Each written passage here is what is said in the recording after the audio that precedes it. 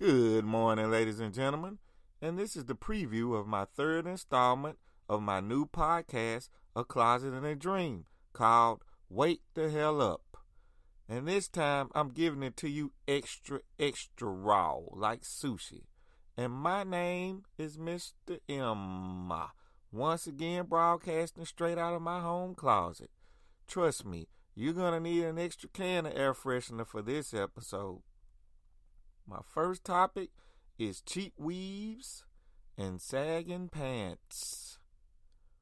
Weaves are one of the most important things in the black woman's culture now.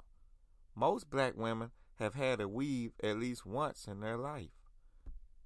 And as a black man, I don't feel any type of negative way about weaves at all.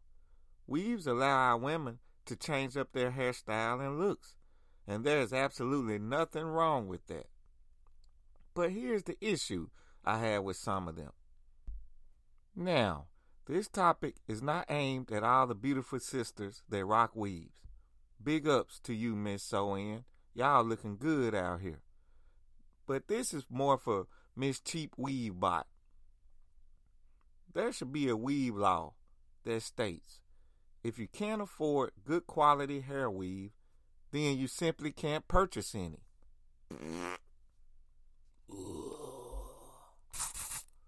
Oh, crap. It's Megabus bathroom time because it's getting funky up in here already. Let's spray again. I actually think that law will help out our unemployment rate. If these black cheap weave bots could only buy quality hair weaves, then maybe that would inspire them to get a job or a better job. Don't get mad, Miss Cheap Weave Bot. Just step up your game. Us men see lots of young and even older black women walking around patting their heads all day. Ooh, this itch. They're patting their heads in the local department stores while shopping. They're patting their heads while driving and walking down the neighborhood. Wow. And they're patting their heads all during church service. Quick question, Miss Cheap Weave Bot. Don't you think we notice you patting your heads all day? Or maybe you think you're invisible when you get in pat mode. There's nothing attractive about you doing that at all. You'll never attract a black king doing that.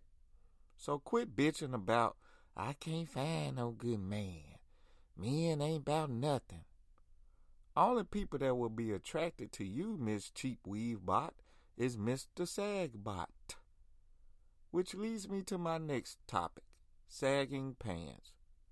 This topic just makes me want to cringe and scream all together. It's very upsetting as a man to stand behind Mr. Sagbot in line at the store with your pants hanging all down, showing all of your assets. And yes, there should also be a new law for you, Mr. Sagbot, which states, you must have on clean quality drawers with no holes or dookie stains, and also must be able to afford a belt. I know. Black queens, don't you hate to see Mr. Sagbot walking around with his dirty drawers on while holding up his pants with his hands and no belt? Quick question, Mr. Sagbot. Do you think you're sexy?